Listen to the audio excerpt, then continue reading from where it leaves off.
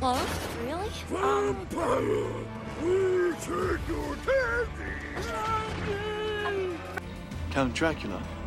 I am Dracula. And I bid you welcome, Mr. Hunt, to my house. Come. Our first award goes to the vampire for most blood drained in a single evening. The strength of the vampire is that people will not believe in him.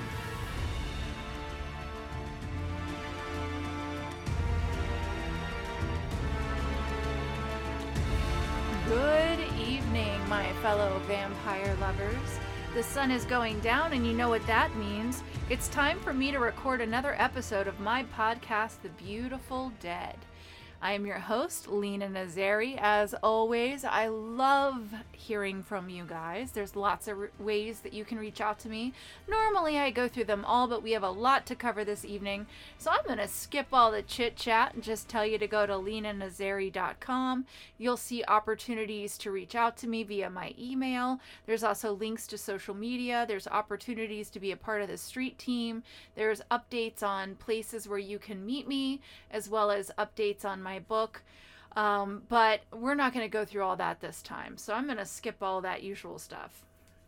I want instead to go right ahead to a little bit of a warning. That's right, it is only 2 minutes into the episode and I want to give you a warning.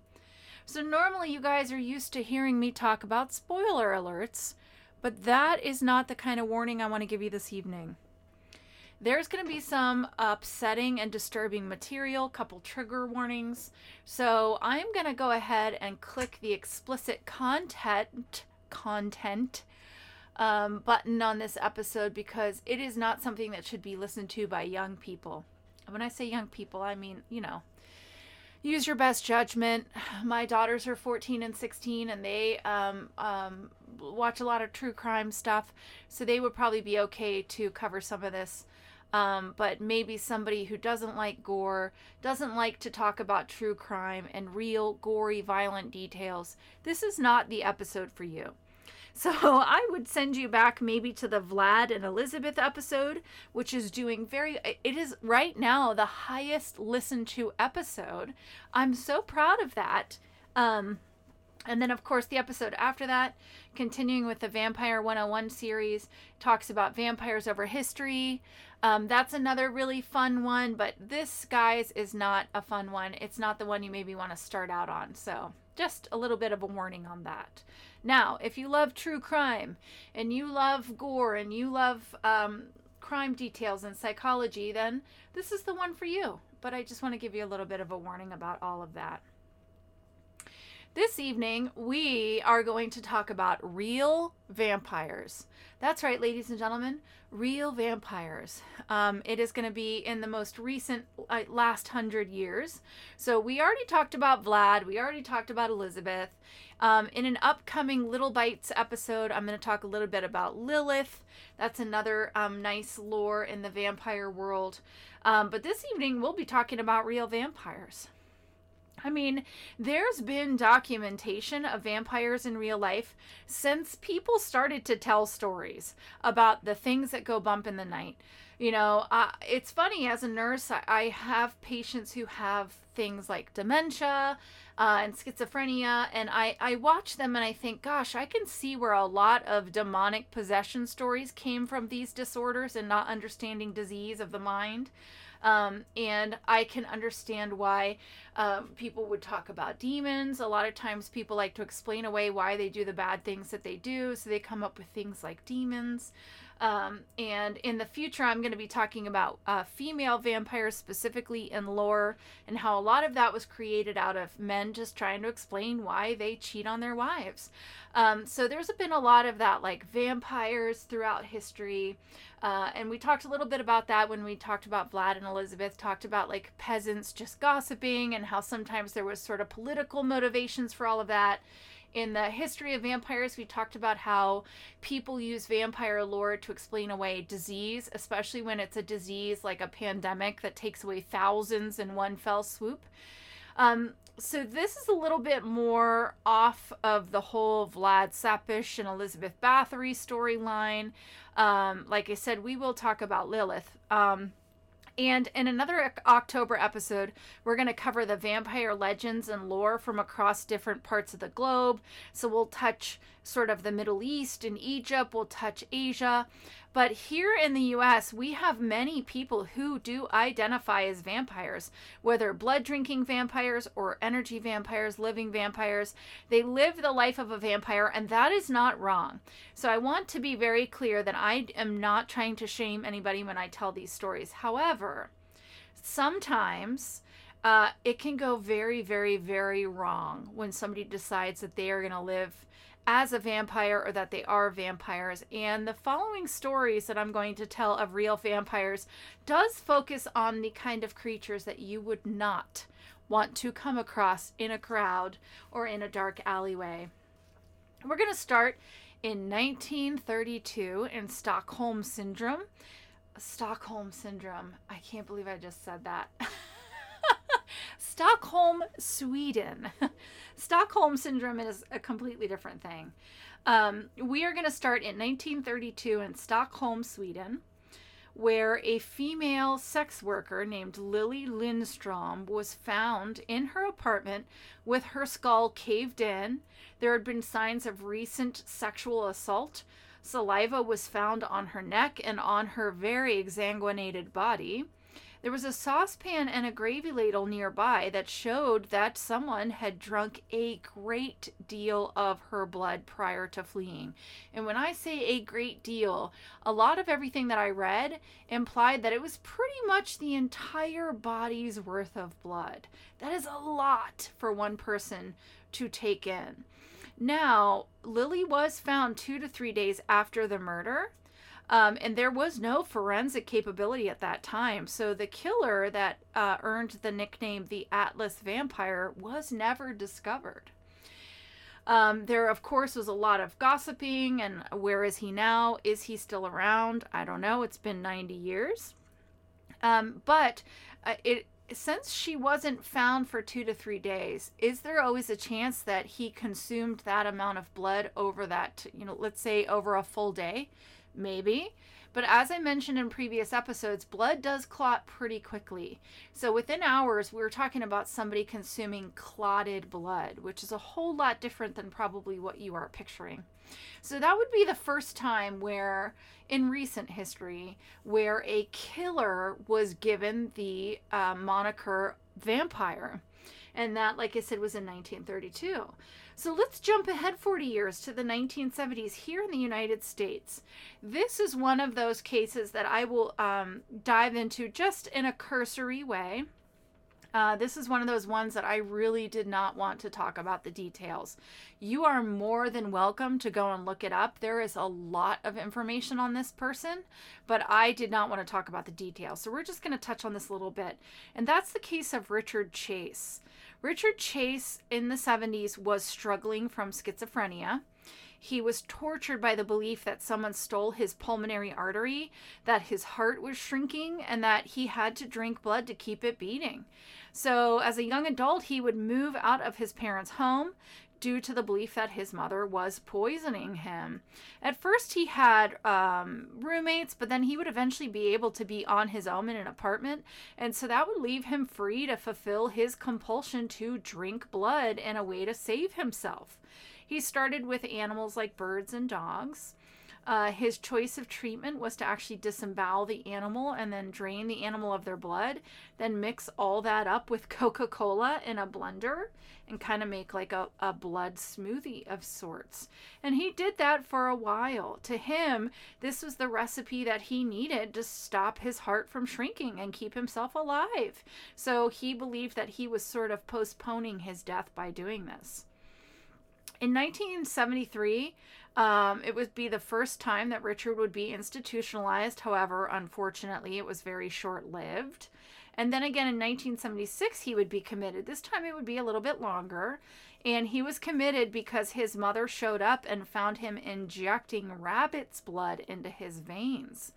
You know, he would verbalize to the staff and the doctors what his beliefs were. He was actually found catching birds through the windows, snapping their necks and drinking their blood. There were therapy dogs that would come to the unit, and he was discovered, it was discovered that he would actually use stolen syringes to draw blood from these therapy dogs. So because of these things, first off, the dogs weren't allowed anywhere near him. But secondly, now the staff actually started calling him Dracula. They went through the process of, I doubt very much therapy, but they certainly got in place a regime of very powerful antipsychotics, powerful drugs. And he was released from the hospital later that very year into the custody of his mom. However, I don't know why, but Mom decided she would go ahead and wean him off his drugs and then get him his own place. So great job, Mom. So in 1977, he was then found naked in a public park with a bucket full of blood. It was found to be cow's blood. So they decided they weren't going to charge him or take him back to the hospital because, gosh, it was only cow's blood. So they took him back to the apartment. December of 1977, he would commit his first murder. And his first murder was pretty simple. He just shot his gun out of his car and murdered a 51-year-old father of two. And that was kind of like, I guess, his test run to see how it went or how it felt. And after that, he started walking down residential streets and testing doors. And he felt like, hey, if this door's unlocked, it must be an invitation. They're saying that I'm allowed to come in. And so he unfortunately found an unlocked door. And his first brutal murder would be in the home of a pregnant woman. He murdered her. He drank her blood. He did a lot of horrible things to her. And then a little bit later, he would do the same thing. He would walk down the street. He would check doorknobs. If it was locked, well, he wasn't invited. But if it was unlocked, then he took that as an invitation. And this time, he would murder a woman and two very small children. In both the circumstances, he assaulted the corpse, and he did drink their blood.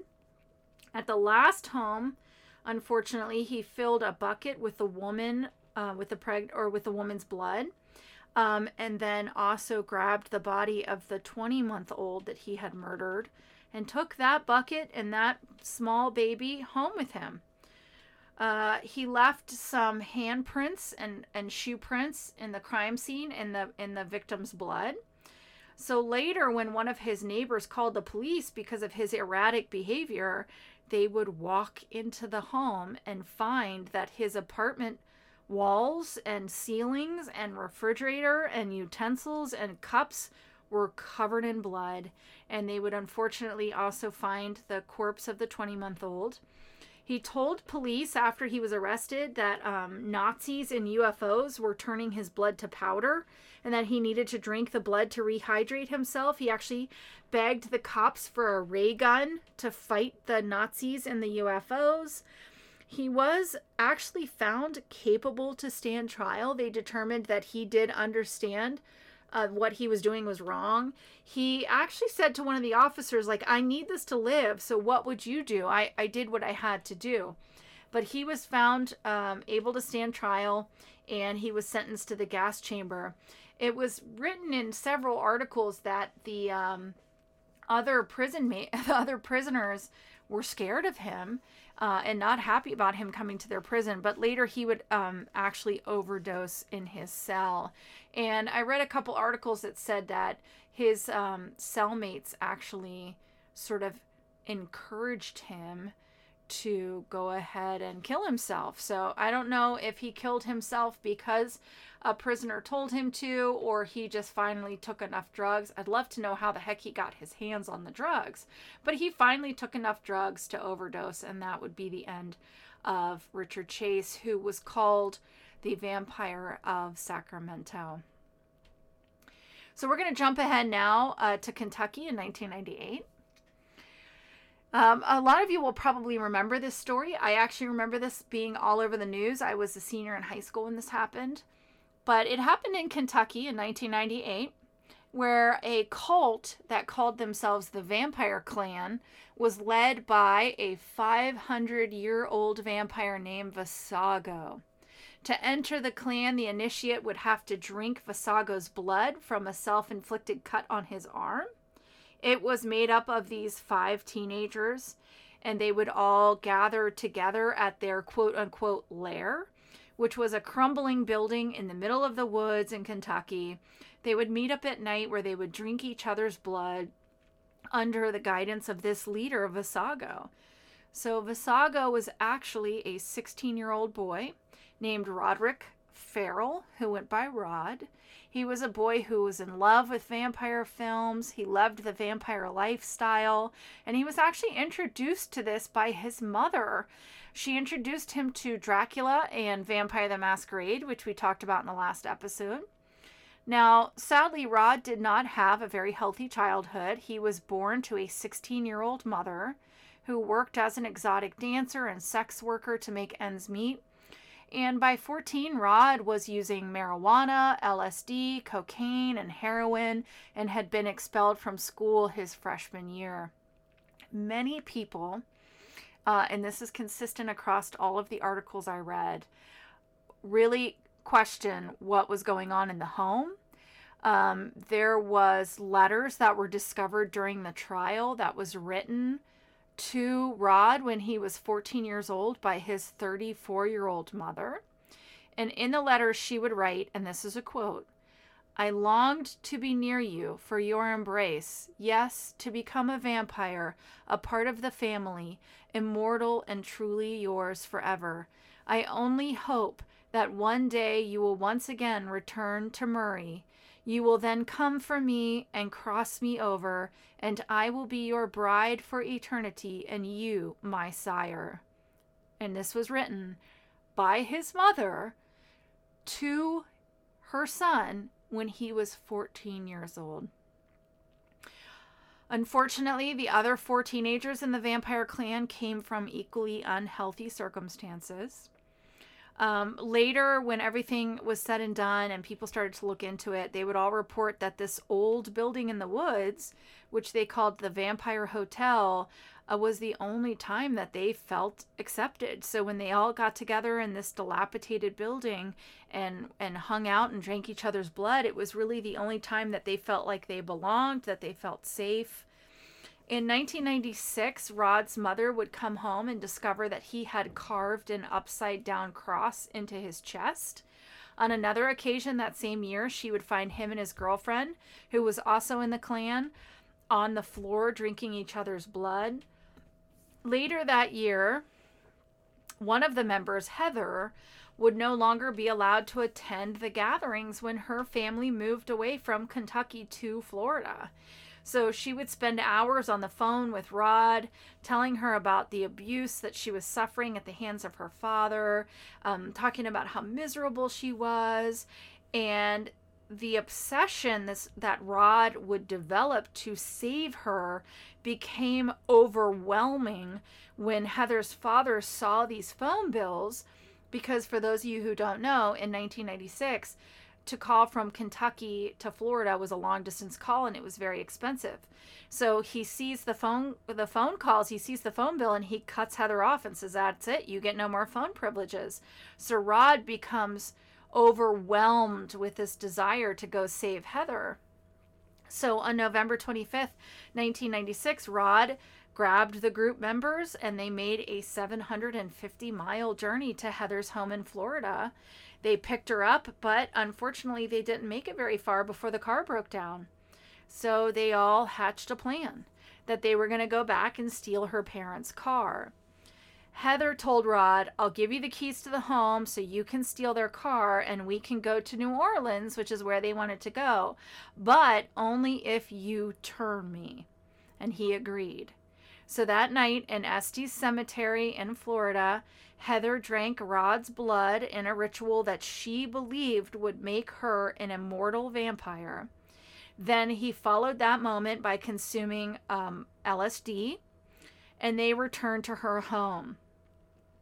Rod and the only other male in the group, that was Scott, entered the home, And when they left, Heather's parents would be dead.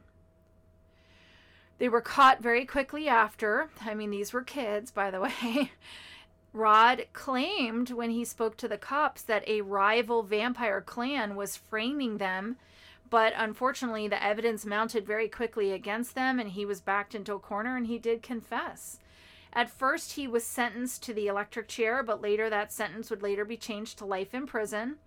And years after this, when he was asked about that time, Rod would admit that after killing the parents that he and Scott danced around their bodies. And he said, and this is a quote, "I tried to embrace the lifestyle of being a vampire, and being so young, my mind latched onto it so deeply, so tenaciously, that I got lost inside it." And that is the story of the vampire clan. Like I said, I remember when all that happened. The same year that Rod was caught, or maybe the year after, in 1998, Seattle's homeless citizens would start being attacked. They would have their throats slashed. 3 males were attacked. They had their throats slashed, but somehow survived these attacks. And then a 4th homeless person, a woman, would be attacked the same manner, and she would die. It was found out that a 42-year-old named Joshua Rudiger, who would later be called the Vampire Slasher, believed that he was a 2,000-year-old vampire samurai who had to kill. He attacked those 4, killing the one, and each time he drank their blood. And then he would use their blood to write the Chinese character for death nearby. And that same character he actually had tattooed on his chest. And he said he specifically targeted those who were homeless or who were drunk. And he knew exactly what he was doing. He knew that he was going after people that couldn't defend themselves, people that were likely to not be, quote unquote, missed. And when the cops asked him why would he choose those people, he said, "Prey is prey." He stated he had to do this because he needed their vitality, and that's how he would remain immortal.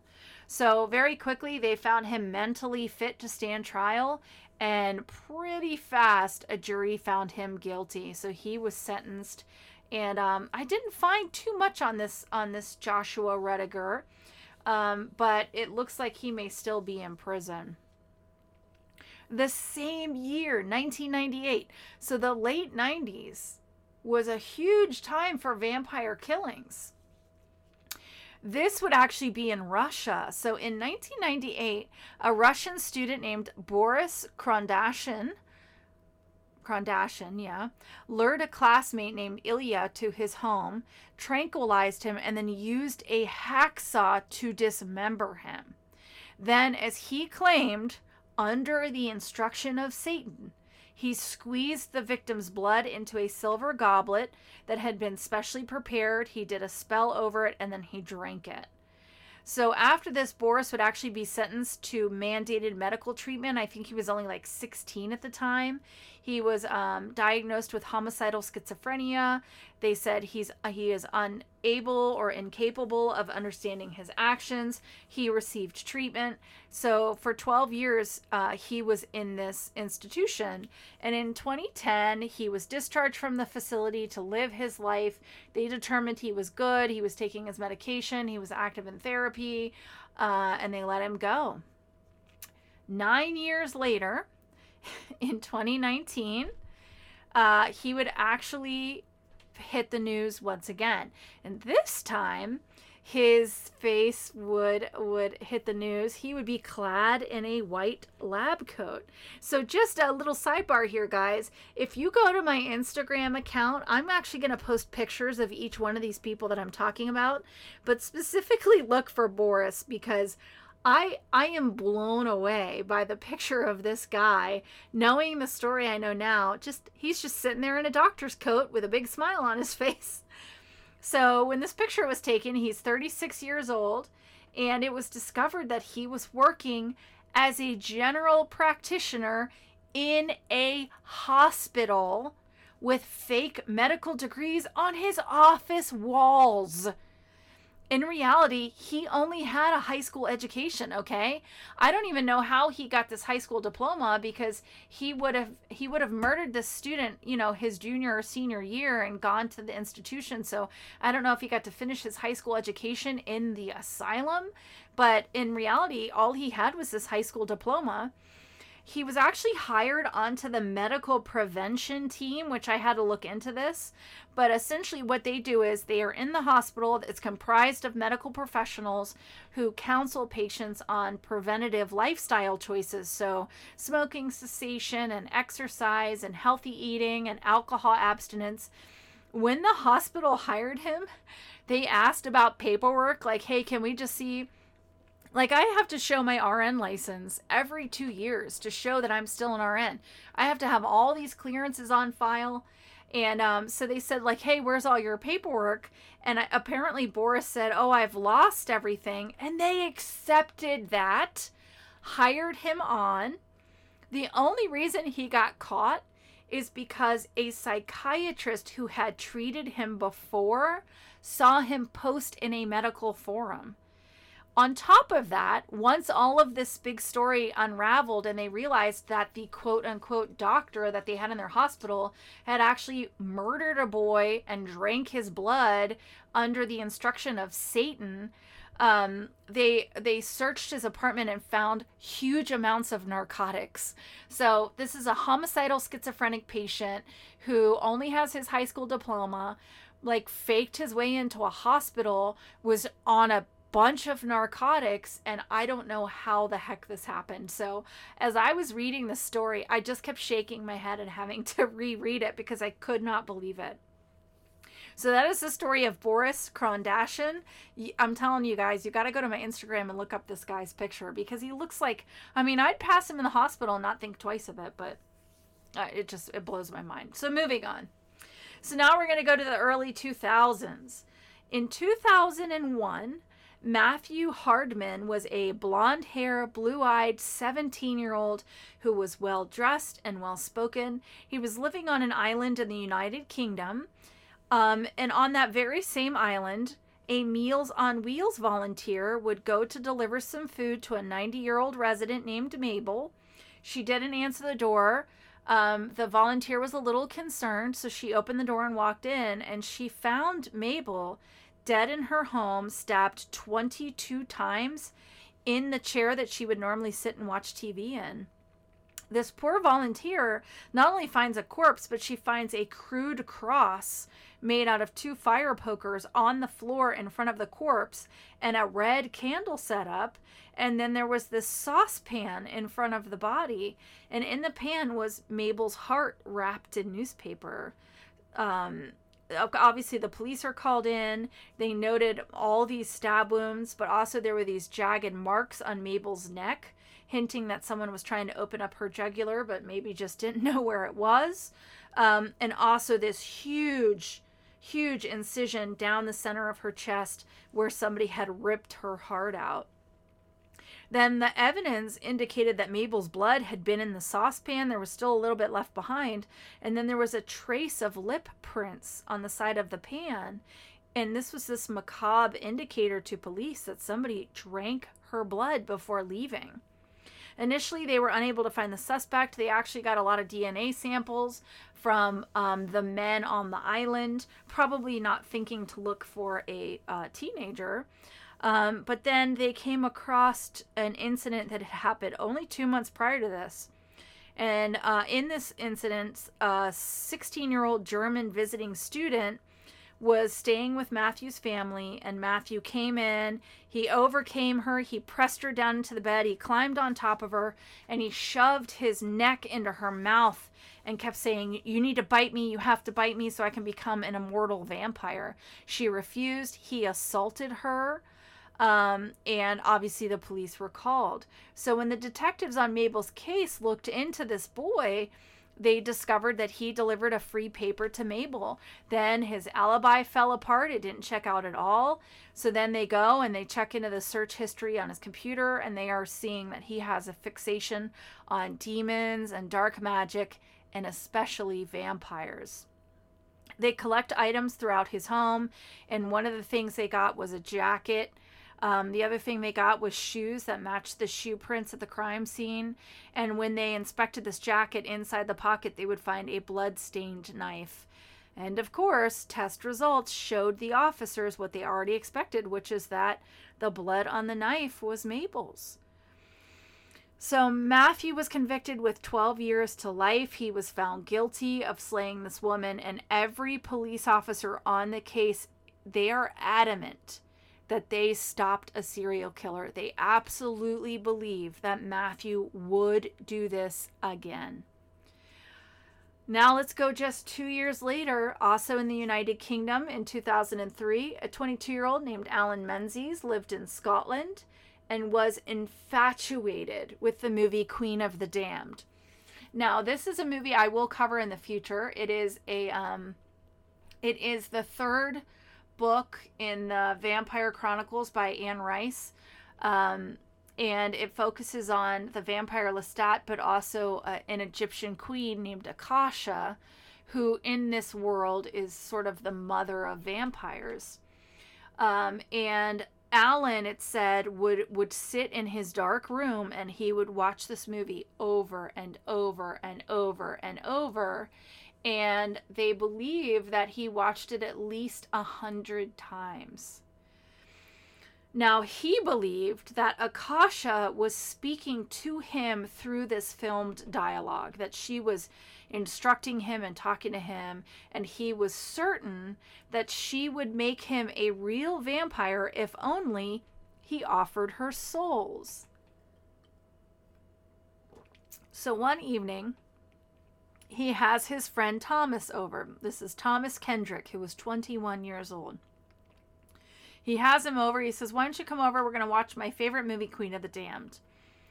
During this movie, apparently, Thomas said something about Akasha that Alan took offense to. I don't know what the comment is. I looked and looked and looked. I couldn't find anything. But apparently it offended Alan. And so Alan rewarded his friend's commentary by bashing him over the head and then stabbing him repeatedly.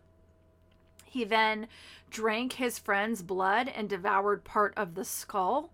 And he believed that this act was gonna make him immortal. He believed after doing this that he was now immortal.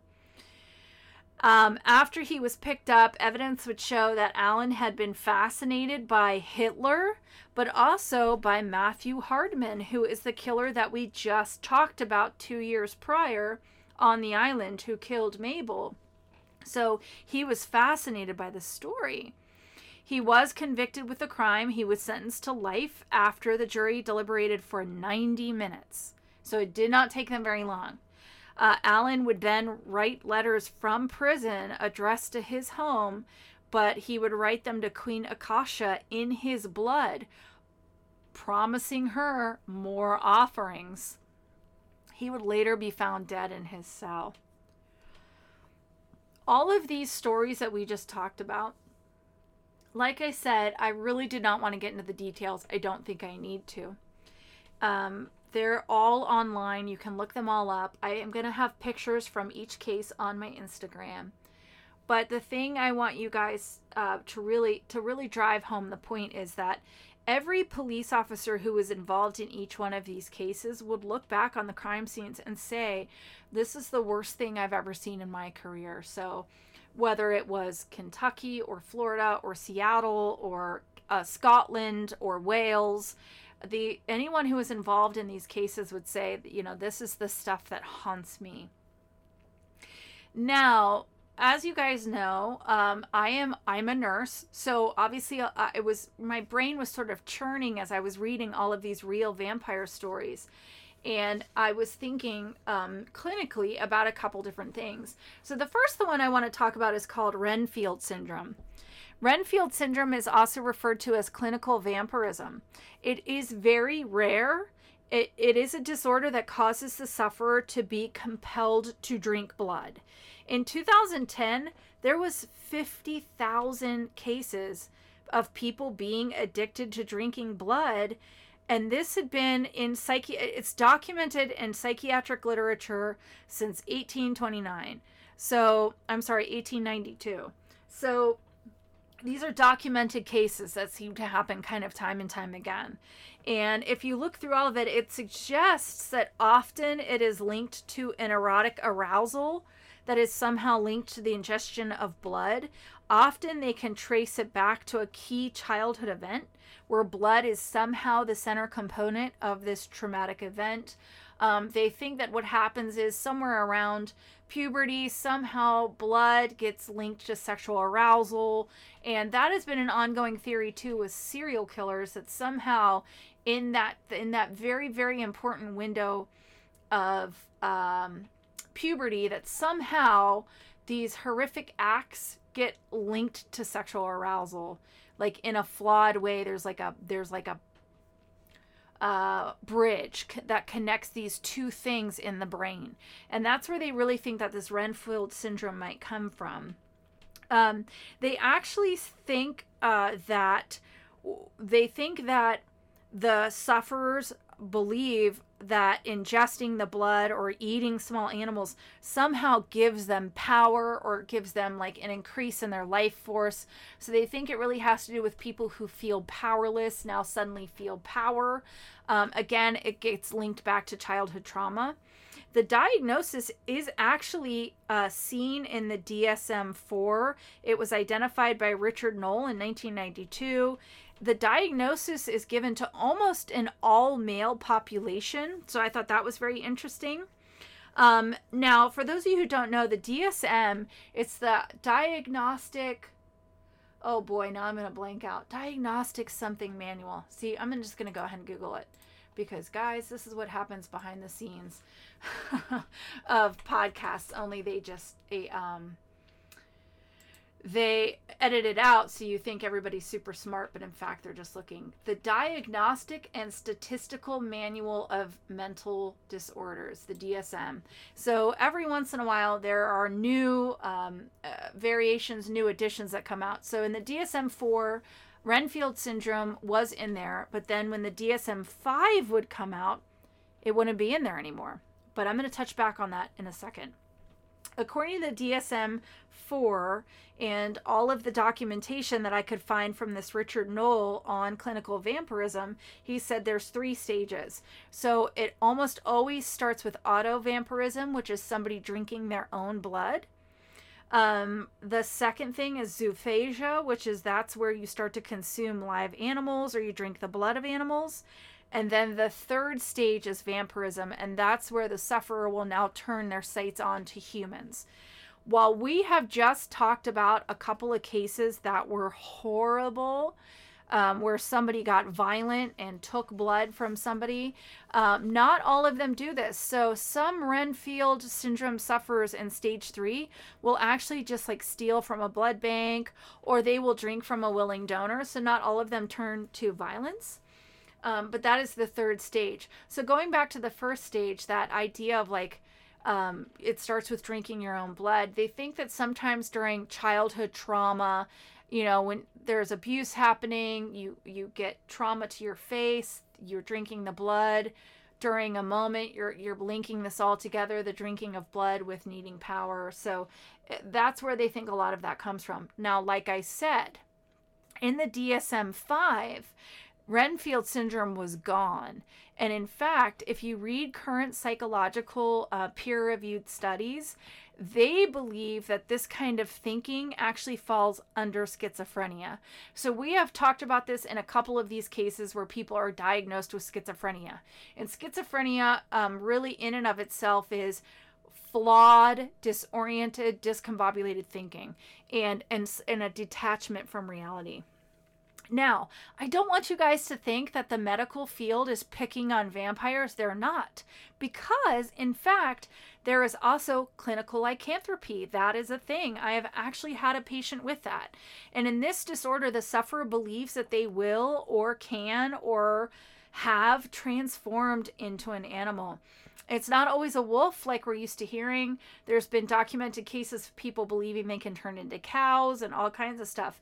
But clinical lycanthropy is a patient who believes, I can turn into an animal, or I turned into an animal last night.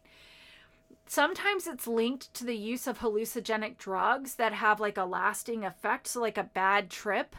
And a lot of times, like with clinical vampirism, it is linked back to a childhood trauma.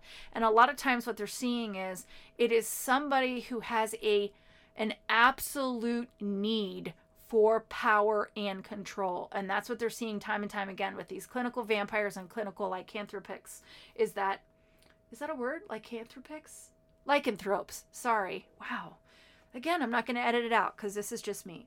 So with these clinical lycanthropes, is what they're seeing is this desperate need to believe that if something bad is going to happen to me, that I can overpower them because I am super strong. I am immortal. I can turn into a wolf, whatever this may be.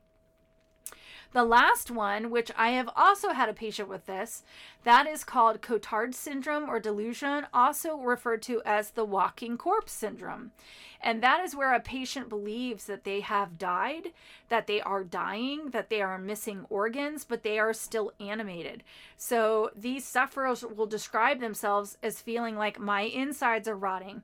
The one that I had, they said, my liver is dead. My liver is rotted. I'm dead. I'm dead. So they believe that they are zombies. They believe that they are dead, but they are still animated. Now, unlike clinical vampirism or lycanthropy, Walking Dead syndrome actually does not fall under schizophrenia. Instead, there is an extremely strong link to depression. So a 2011 review shows that 89% of patients with Cotard's or this Walking Dead syndrome also had depression as a diagnosis. And it's sort of like this, it's like a passive desire to die. So they feel so dead inside. They have lost passion. They have lost motivation. They've lost the desire to eat or shower or love or anything. And then they start to believe that they are dead. They believe that they are walking corpses. So along with clinical vampirism, clinical lycanthropy, there is also a diagnosis for people who believe that they are zombies. So I just thought that was interesting for you guys. I kind of wanted to lighten everything up after talking about these horrible crimes. I think you guys all know I love vampires. I love the vampire lifestyle. I love the sensuality that's involved in it. I love the idea of like being free to follow your desires. But unfortunately, there really is a dark side to all of this. I think you guys will all know that if you say to somebody, oh, I love vampires, kind of their response is like, ooh, they think that, oh my gosh, you must be slaughtering a goat in the garage. So there is definitely like a dark side to all of this. So I wanted to light this up by talking about the clinical aspects, the things that may be happening, the things that may be at play. Before I move on, I have to give a shout out to the people who helped me get all of this information. So I really want to give credit where credit is due. So a big thank you to Wikipedia, Nikki Foster, Joe Duncan, R.A. Brewster, Jackson Vanderbeek, I don't even know if Vanderbeeken, from The Sun, Will Stewart from The Sun, Allison Maloney from The Sun, The Daily Mail, the Cool Interesting Stuff website, and Shrouded Hands channel on YouTube. You guys all helped me gather all this information, take the things I already know, get the things I didn't know, bring it together in a nice, concise thing. You guys are all wonderful writers. Thank you so, so much. And I just want to kind of wrap this all up by giving you my thoughts on all of this, because you guys know how much I love each one of you. So please do not think I would ever compare these stories to those today who exist as vampires. If you are getting your sustenance from willing donors, you're not hurting anybody, you are free to exist as you please. I know living vampires personally. They are the most wonderful people I know. Please know that I do not believe that you are the same as the people we just talked about. As I discussed, there's a lot of mental illness involved in all of this. There's unfortunately a great deal of childhood trauma, which just breaks my heart. So to those living vampires, to those who identify as vampires, I respect your choices. I honor your decision to exist as authentically as you do, and I want you to be happy. And as we hit the middle of October and spooky season, I cannot thank you guys enough for coming with me on this journey. Thank you again for making it all the way to the end. This is one of our longer episodes. I'm sorry if I was rushing, but it was a lot of material to cover. But I love you guys so much. I'm having so much fun doing the Vampire 101 stuff this spooky October season. A big thank you to my daughter, whose idea it was for me to do this particular episode. But to all of you, as I always do, I wish you wicked hugs and bloody kisses. Good evening.